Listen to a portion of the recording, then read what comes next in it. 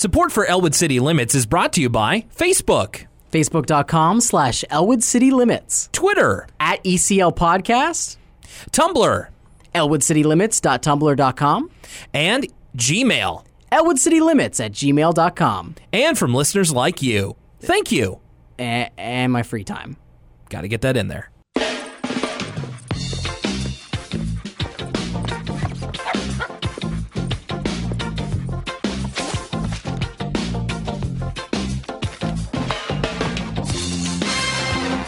Well, not much of a special introduction this time around, because it's time for us to introduce another special edition of Elwood City Limits. Thank you for joining us once again on this little bit of an off week.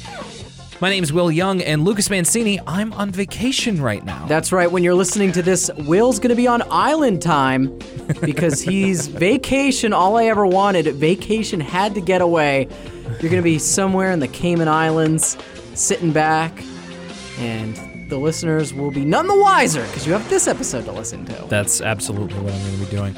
Yes, that's right. We've got a couple of collections of just our little ramblings here, including a couple of shots from our previous guest, Evan Stoney.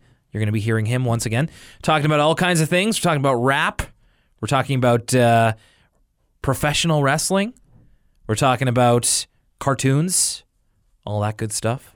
I don't remember any of it, so I'll be excited to listen to it myself. I didn't either until I kind of went back to it. But, of course, after last week's dalliance of an episode, Zabooma Dudes getting on the feed, we didn't think it was appropriate to read Arthur-related emails on the Never Before, Never Again episode of Zabooma Dudes. But I want to make that clear with this episode. Disclaimer.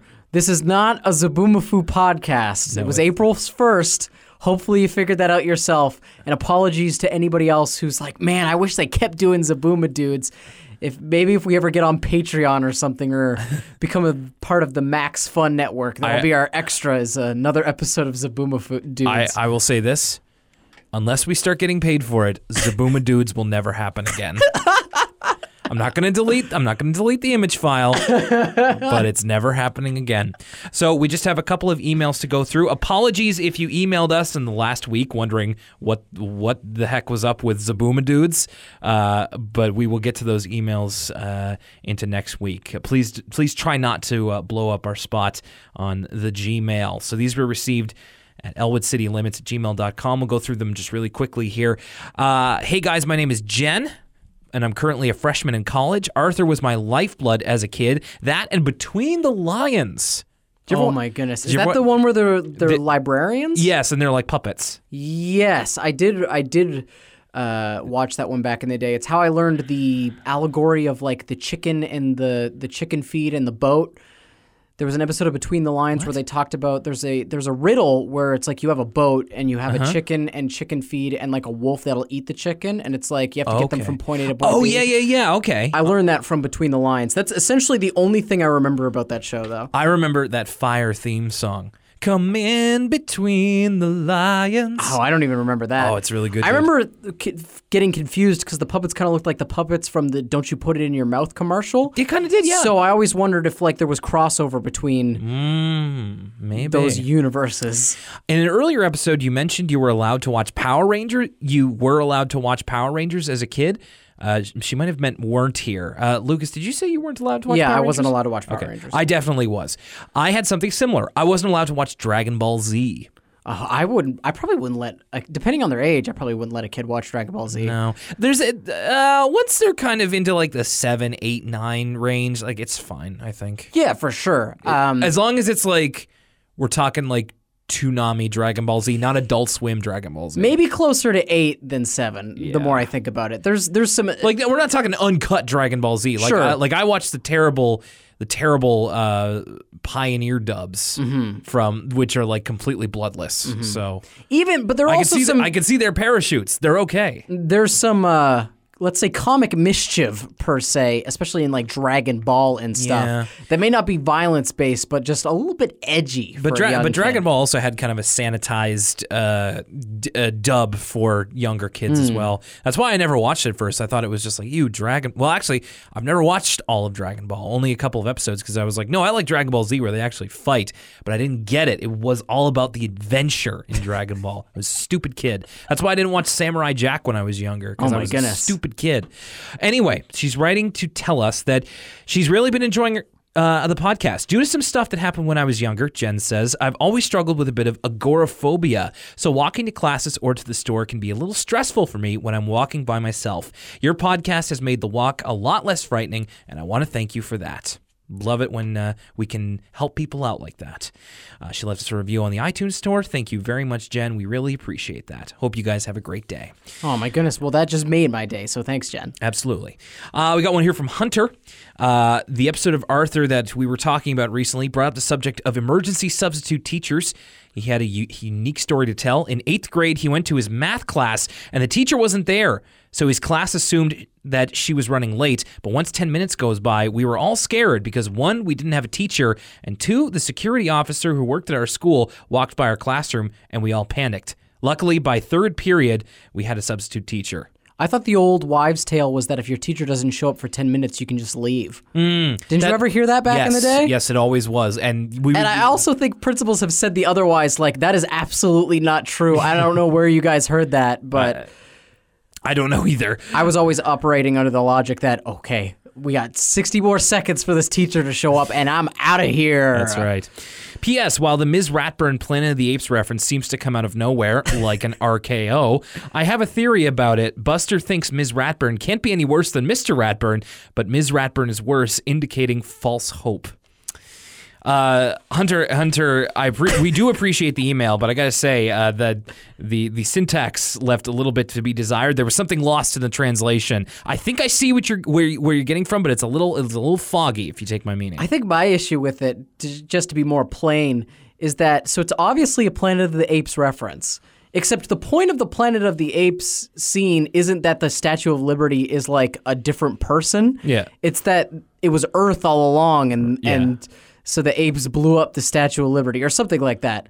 But you don't know either. When Buster sees the Statue of Liberty and it's Mr. Ratburn's sister, that makes no sense in the context of like the original seed of Planet of the Apes. Like, is this a planet of the Ratburns? But even that doesn't make any sense because the Statue of Liberty is supposed to be from before there was apes. I don't know. The less said about it, the better, I guess. I think so. This one's from Anna. Hey guys, love the podcast, all that kind of stuff. I was amazed there were so many people out there in my age range that still love Arthur as much as I do, but as Tumblr has proven, there's a lot of them out there. Yes, as Tumblr has proven, there's a lot of people out there. Oh. No, I don't mean that in a bad way. It's Yeah. just like you can find fandoms for like anything. It's true. In the episode where you featured Arthur's family vacation, you asked for a car trip story. I have a car trip story featuring your home country of Canada. Ooh. Last March, a friend of mine and I drove to Quebec City, never having been to Canada. Beautiful city. Have you ever been to Quebec City, Will? Oh, yeah, totally. Oh, my God. Quebec City's amazing. Hope they got some bagels. They never having been to Canada and wanting to check it out, and I bet you they call it Quebec, not Quebec. So I do that sometimes, too. I'm sorry. It's a QU, so you know what? You're totally fine. We loved it, but for some reason it didn't occur to us that it would be colder in Quebec than it was in our home state of Connecticut. Our first night there, it rained, which wasn't a big deal, until we came outside the next morning and discovered the car's wheels had frozen to the ground. It took a couple hours of us chipping at the ice with a shovel and the help of a friendly delivery man to get us out again. We mostly thought it was funny, though. I have a picture of my friend drinking coffee and pointing and laughing at me while I'm trying to get the car out. Great friends! It's an awesome story. That is a cool story. Now for my little Arthur story that I thought you guys might find amusing. I was a huge Arthur fan as a kid, mostly because I didn't have cable, so PBS was where it's at. PBS is where it had to be at. Hashtag the struggle. Yeah, absolutely. I had a puzzle depicting a scene from Arthur's birthday, and I remember being 6 or 7 and setting the puzzle out and proudly proclaiming to my grandma that I knew every character's name. I then set about pointing at each character and telling her their name until I came to Fern. I think at this point she hadn't been named in the show yet, so I had no idea what her name was, but I felt like I had to bluff in front of my grandma. So I went, Arthur, Buster, Francine, Doggy Dogface. Muffy. Only a few days later, I downloaded Doggy Dogface's new mixtape off DatPiff the other day. It's pretty solid. It's that D-O-double-G-Y. Only a few days later, she was named on the show. To this day, 20 years later, even though I'm sure my grandma has long forgotten this, it still annoys me that I didn't really know every character's name in front of my grandma. Me too. Well, it doesn't annoy me that you didn't know, but that sounds like something that would annoy me too. Love the podcast. Keep up the good work. From Anna. What could she do? She didn't want her grandma to know she was a liar. Didn't want to go down like a punk. Exactly. And finally, we have one from Hannah. Hey guys, just wanted to write in and share my appreciation for the podcast. Thank you very much. Found it through the Arthur subreddit, and I'm so glad they did. By the way, shout out to everybody who has been talking us up on Reddit. That is big news. Thank you so much, everybody. I'm 24 from Chicago. Ooh, Shy City represent. That's right. From Quebec City to another city I love. This one I actually haven't been to, so I'm a little bit of a poser. Chicago's one of my places in America I really want to go to. Chicago is like, it's in the top 3 of places I want to visit in the world. So gotta love Chicago. And grew up with Arthur. It was always my favorite show. I'm stoked to have come across other like-minded people. So are we. I've listened to every episode so far. I especially love the latest Double Gee, as you were talking about the episode with Mr. Ratburn's sister.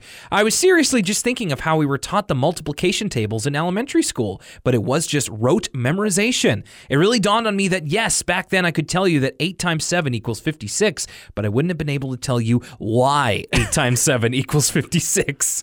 I don't know. I thought it was funny. Well, there you go, Lucas. You get a little bit of credence to your theory. Getting a little philosophical about education theory on the Elwood City Limits podcast. Also, as far as the teddy bears you guys were discussing, my go-to was actually my Arthur doll. I had both the one in the yellow sweater and blue jeans and one that wears his blue pajamas. I still have them.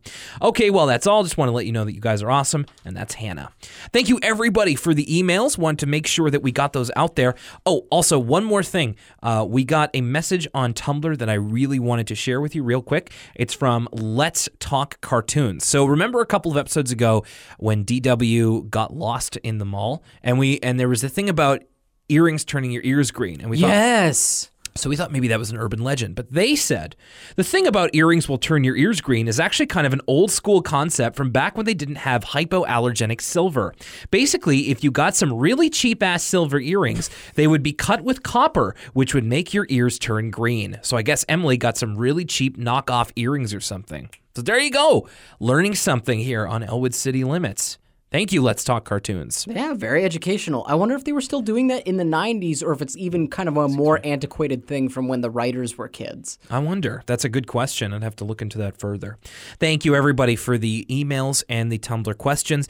Of course, you can find us through Facebook, Twitter, Tumblr, and through email.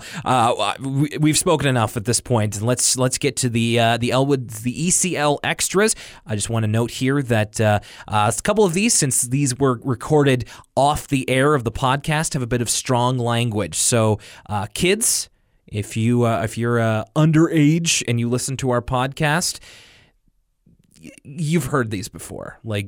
You've heard these before in school. I just want to tell you that if your parents are in the room, if you listen with your parents, hi parents, we don't approve of your children listening to swear words, not ours.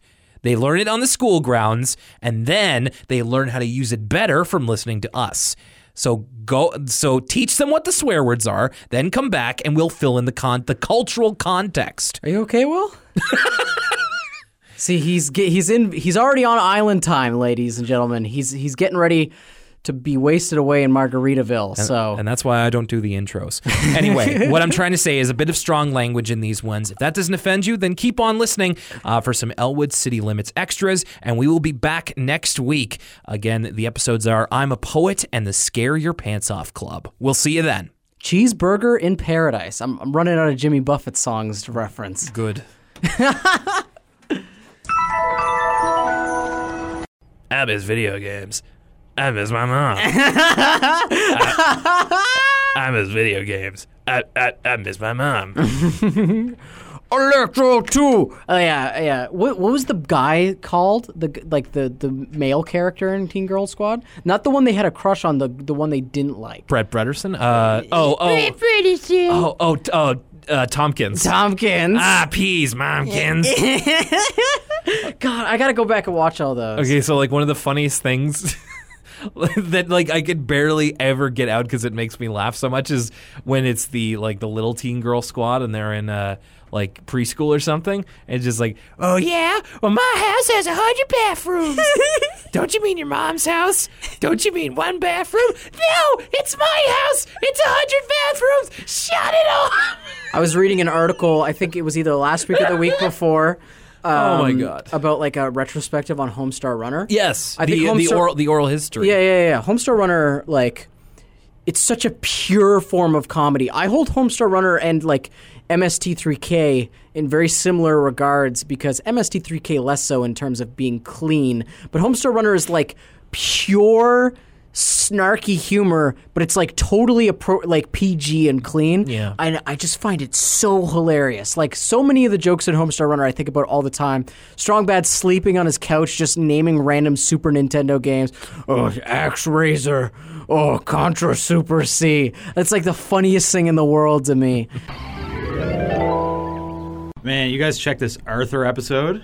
Oh man, Wow. So I'm Will Young, and I accidentally watched the film Arthur and the Invisibles and then I watched the film Arthur starring Russell Brand, and that's a really bad movie. That's a truly horrible remake. Sorry, keep going, Evan. It's a truly horrible remake that I think is embarrassing to cinema as a whole, and it's embarrassing to Russell Brand's career even. It's embarrassing. I fucking hate Russell Brand so much. I actually like him. People like sharing that video of him talking about politics, like he uses big words. Yeah. And it's like, oh, Russell Brand's so smart. If you actually listen to what he's saying, like he's not saying anything unique or insightful. Right. He's just being like, oh, I don't vote. Why would you vote? Like, fuck off, Russell. I don't really like him for his political views, but I like him just as a personality. I think he's funny. He's I'll very also quick. I'll Sometimes never he has like really quick jokes. Like, I'll never forgive what he did to Katy Perry. oh my God. My girlfriend used to cry every time in that Katy Perry documentary. What did he do? He broke up with her. Are you kidding me? They were getting in that Katy Perry tour documentary. There's a part where she's like crying because Russell Brand broke up with her. Yep. Savage. I really should watch the movie. What's that fucking movie called? Tales from the Hood. Have you ever heard of Tales from the Hood? No. I feel like that whole movie fits my aesthetic perfectly because like my favorite thing in the world is in the Up in Smoke tour when the giant skull comes from the ceiling and asks if anybody's smoking that endo. Do you have any smoke? It's like this skull. And it's like, I love that like semi-supernatural West Coast shit. I think it's hilarious. Yeah, how's it going? Hey. Evan, what'd you have for breakfast this morning? Oh, I'll tell you, I had a sausage biscuit. Here, get some. My man with the Tims every morning. Oh man, that's my terrible routine. Oh, what's your KDR right now? What's your Tim roll up the rim KDR? 0-2. 0-2. Yeah. I'm having my best month ever right now. I'm 1-3, which doesn't sound that good. Yeah, but usually I'm 0-6 by now at this point. I have really bad luck with it. I made that a bit, like just how bad my luck is with it. And then I'm going 0-2. Oh no, I'm so happy about my 1-3. I've never had this good of people. People on Facebook, these white girls playing like they're 3-3. Like fuck off. Come on. 2000 is when it came out, so nobody ever talks about it. It wasn't like. It wasn't a big hit or anything. Oh, but it wasn't like a WWE thing. No, it was just like The Rock. This was like 2000. Would that have been pre-Scorpion King? Right. I'm not sure, but it's pretty good. It's all about Wyclef Jean's explaining why he should be let into the club, and The Rock is explaining that it doesn't matter how many fresh Bentleys you bought, or it doesn't matter how many Grammys you have. And then there's a point in the video where Wyclef Jean gets into an altercation with the gentleman that he accidentally stole his girl, but then The Rock comes and backs him up, and he lays the smack down, does the full look up into the sky, the whole 9 yards. So that was peak Rock popularity, wasn't it? No, I would say now it was peak Rock popularity. He's the highest paid male actor in Hollywood right now. I guess I should say maybe I mean to say peak rock overness Sure. in terms. You know of what? I'll WWE. actually correct myself. That was peak rock popularity. This Right is now we're peak living in peak Dwayne Dwayne Johnson popularity. Dwayne. Dwayne. Dwayne. And then in the recommended videos for that, I saw a video I hadn't seen in a very long time. Gravel Pit by the Wu-Tang Clan. Have you ever seen the music video for Gravel Pit by the Wu-Tang Clan? No, I haven't. The Wu-Tang Clan gets into an elevator and they press all the buttons at once because they argue about which floor they have to go to, and then the Method Man accidentally presses the button for 20,000 BC. And the Wu-Tang Clan go back into time, and they're in a literal gravel pit with all these really, really awful CGI late 90s dinosaurs. I think I've heard you talk about this before, but yeah, I've never seen And this. they're all dressed like they're in that live-action Flintstones movie. It is amazing. Everybody has alternate old-timey names. So, for instance, Ghostface Killah is no longer Ghostface Killah. He's Bobby Boulders. And they show it in the subtitles. It's some special stuff. I implore you to look it up. Okay, gravel pit. Got it. All right.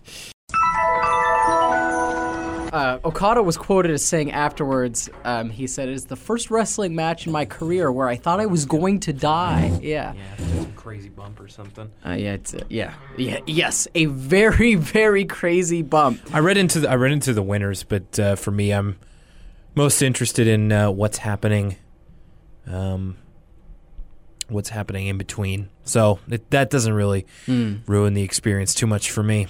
Did you hear about New Year's Dash at all? Because New Year's Dash, Yes. like Dave Meltzer says, Wrestle Kingdom's where all the good matches happen, and then New Year's Dash is where all the big angles to set up the rest of the year. New Year's Dash is the Raw after Exactly. WrestleMania. No, yeah, I did, and that was. I mean, people have been calling that for a while, but all the same, I'm a huge Minoru Suzuki fan, but I haven't followed his Noah, not enough to follow him to Noah.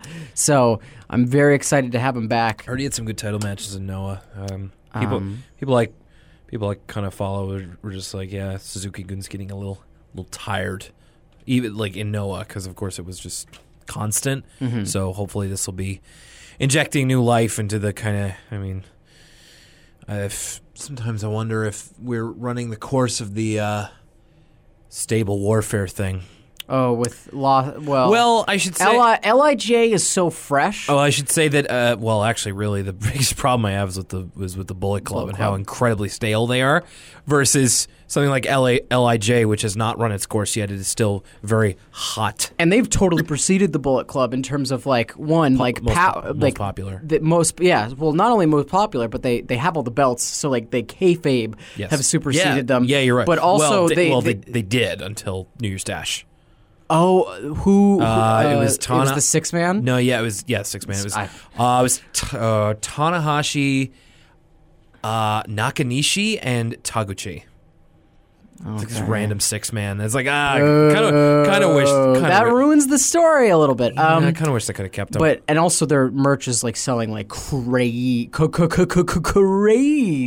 Yeah, for real. I love it. I used to hate Naito. I used to be one of those guys where like I just didn't like it. Like as good of a wrestler as he was, and as solid as fundamentals are. You hated the Stardust Genius Naito. Yeah. Smiley, like I'm gonna do some flips. No, there wasn't much to him. Like even me, who's like very forgiving of kind of white meat baby faces, like there was just nothing there to him. His matches weren't particularly compelling. But his new character is brilliant. It is so original and unique, and it's one of those things where like a truly great wrestler, aside, like I think the most important component of a wrestler is charisma, because you could be a terrible worker, and if you have charisma, I still want to see you, or you could be a terrible promo. And if you still I think charisma is the thing that defeats all. Yeah. And it's what sells tickets. The little things that Naito does, like the tiny little mannerisms, are so brilliant. Like they're so like you look at it and you're like, oh my god, like this is like how you become like a massive, massive star. It's the little things he does, and then there's the big things like throwing the belt in the air and he yawns on his way in. It's crazy that he had it in him because and for me.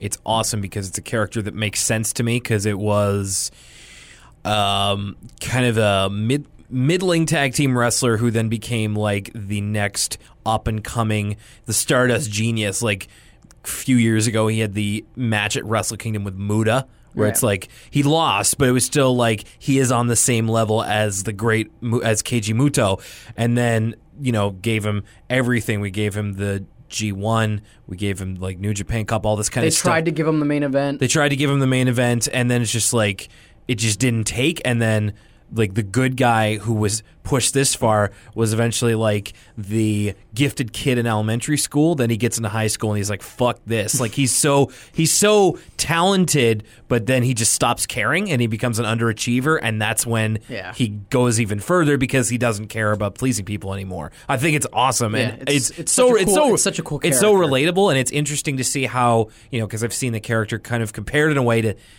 Steve Austin, because especially the way he's very critical of Kidani and the way that New Japan is run, and it's very interesting to see how the Japanese audience is responding to what their version of a Stone Cold character would be. Mm-hmm. Yeah, he's super over. It's not as in your face as like a late '90s Stone Cold was. It's more like quiet, but like quiet, reserved, but also very like comes across as lazy. Lazy but talented. It's subtle. It's a really subtle thing, but also there's a cool factor to like the group as a whole. Oh, LIJ is so cool. They look like they jumped out of Let It Die, like Sonata with the mohawk and the baseball bat. Evil looks like Uncle Death. yeah, quite literally, I guess. Yeah, it's awesome. The Bushi fan club and Takahashi fits in perfectly well. I thought that was a little out of left field, but it's like he's also kind of an oddball, and I think that works really well. And just up against like the Bullet Club, who is as stale as you can get, in my opinion. But with the exception of the Elite, I agree with you. I think the Elite. I recognize that I have a much higher tolerance than most, but I still get a kick out of the Young Bucks friggin' hijinks coming to the ring with the PWG belt, the ROH belt, the junior tag belts, and then their own custom super kick belts, talking about how they want to fight Matt Hardy. I still get a little kick out of them. Don't get me wrong. Yeah. Like I'm a fan of Kenny Omega, and like the Bucks, I enjoy hating them. So they are doing a good job as heels, and I realize that they're like incredibly successful. So I think that they're doing that right. They'll be the first to tell you.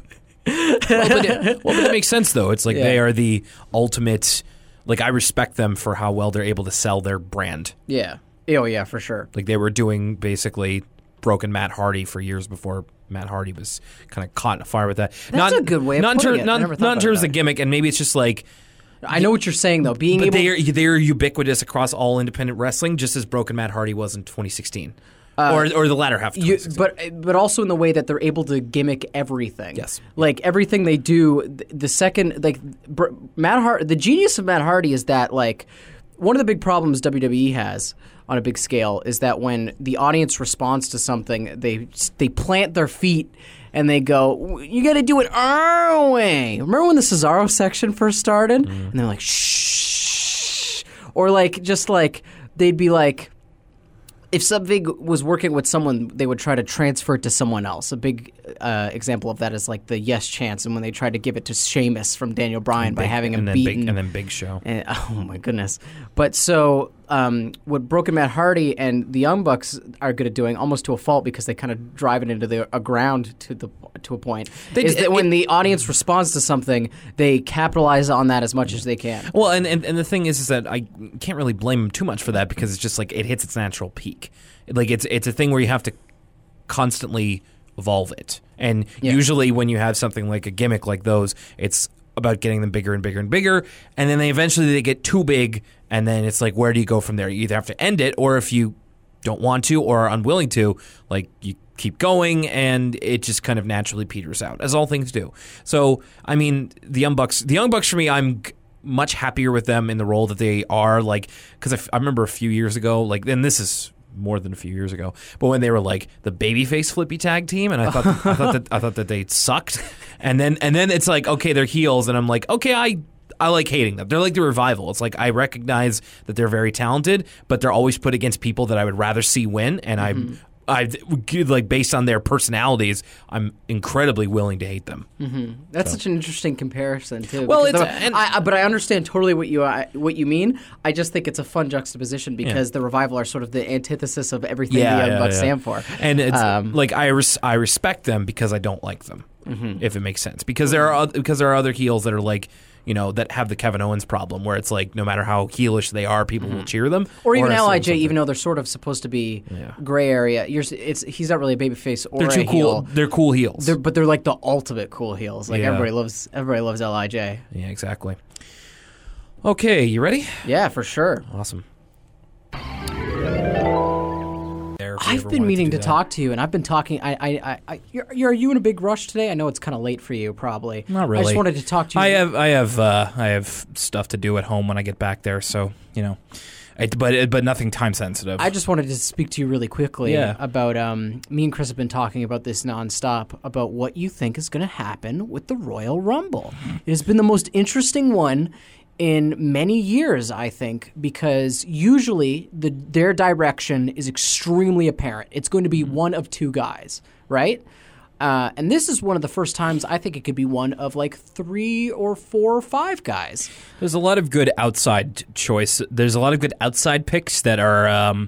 I think the good thing, and probably the thing that they've learned from the last couple of Rumbles, is that they've built in a lot of reasonable doubt, which a lot of the past couple of years had none. No, and really, like there was a Botch Spot comic that I was reading, and it was like, about excitement for the Rumble, and it was like these two guys on the couch being like, "Oh yeah, what if like Finn comes back, or what if this guy comes up from NXT, or like Ty Dillinger, all this sort of stuff," and then it's like this panel of the last like 5 years of Rumble winners, and it was like Sheamus, Cena, Triple H, Reigns.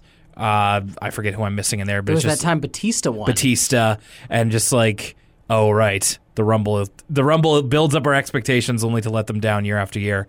But this time, like, I've been trying to think like Vince, because you gotta, and there's still plenty of options if you think the way Vince thinks, right? Yeah. Like, it's either gonna be like Braun Strowman, The Undertaker, Goldberg, or Brock, even though those less so because there's booking reasons. Yeah. But like, it's one of those things, and even that in itself is interesting. Or even Triple H or whomever.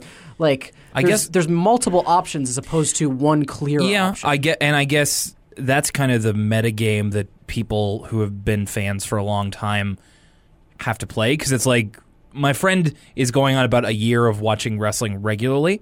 Like, I kind of got him into it after the Rumble last year.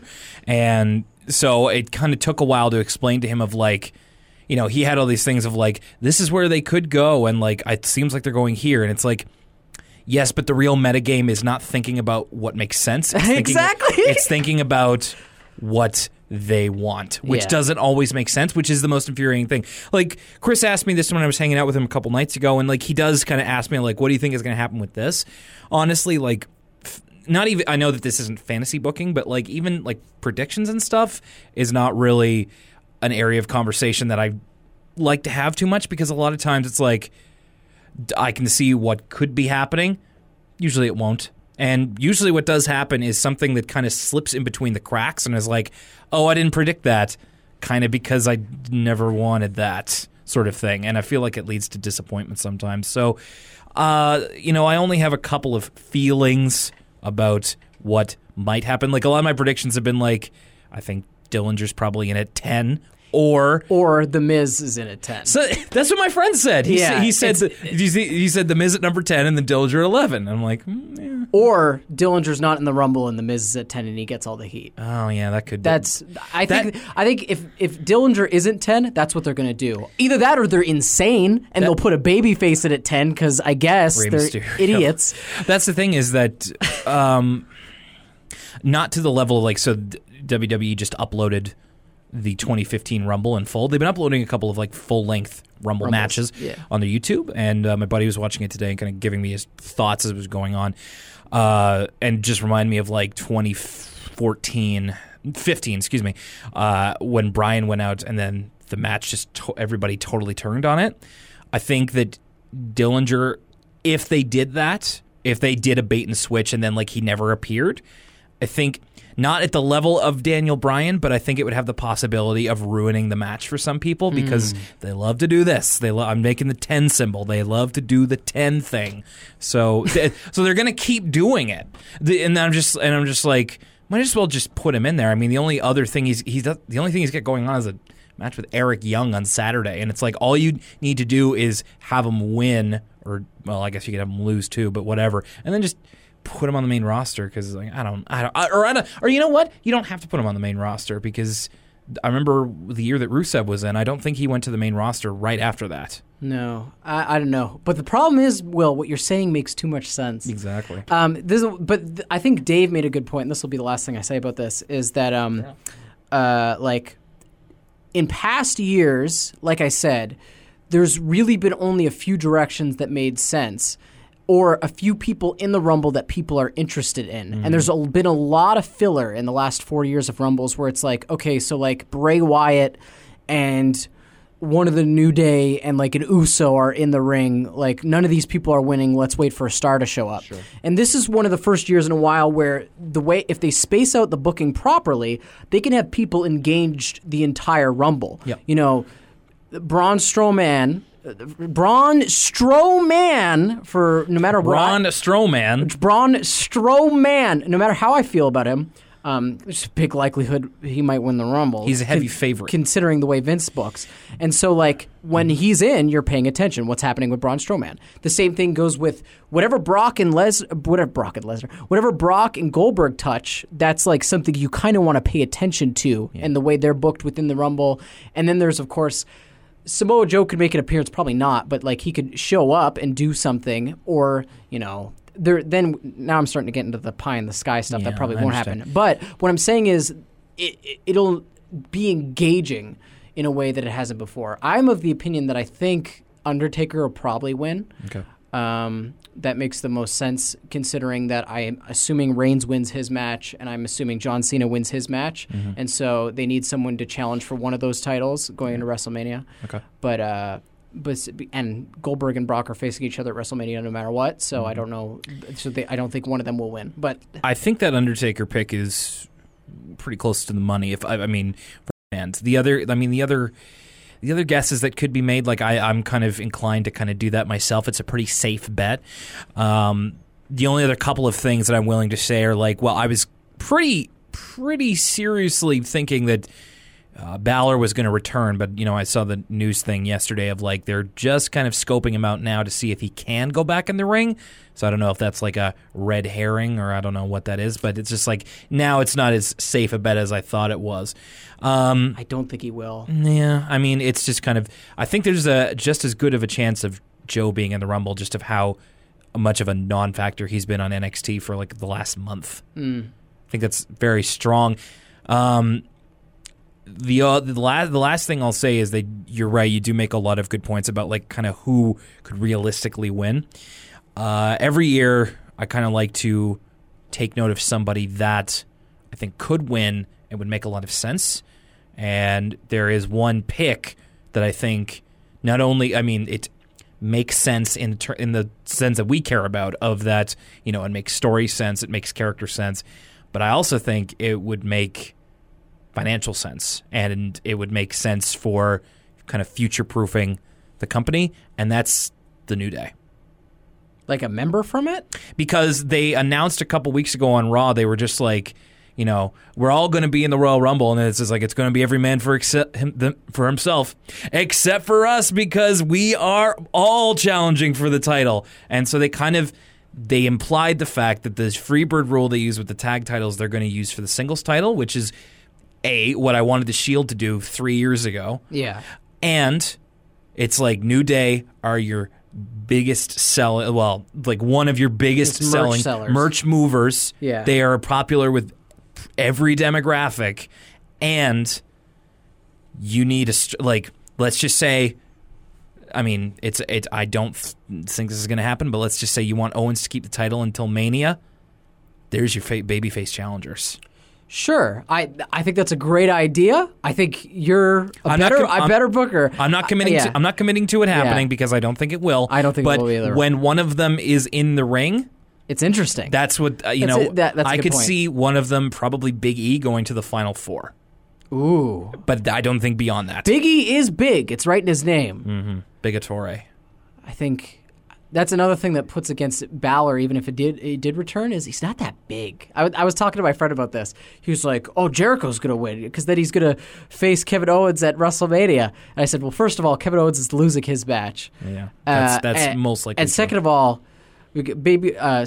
Jericho's he's not tall enough. You gotta think like Vince."